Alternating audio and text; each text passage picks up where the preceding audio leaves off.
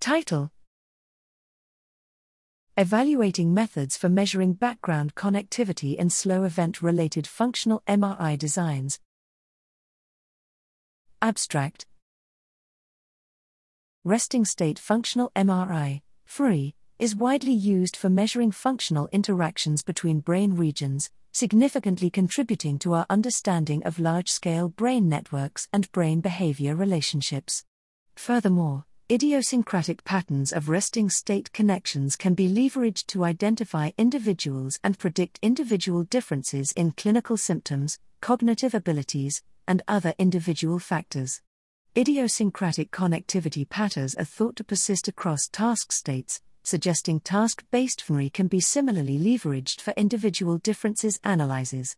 Here, we tested the degree to which functional interactions occurring in the background of a task during slow event-related FMRI parallel or differ from those captured during resting state FMRI.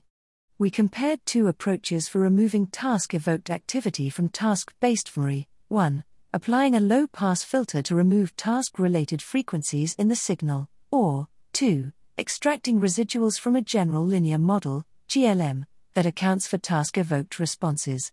We found that the organization of large-scale cortical networks and individuals' idiosyncratic connectivity patterns are preserved during task-based FMRI.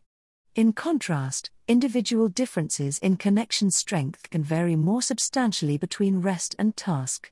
Compared to low-pass filtering, background connectivity obtained from GLM residuals produced idiosyncratic connectivity patterns and individual differences in connection strength that more resembled rest.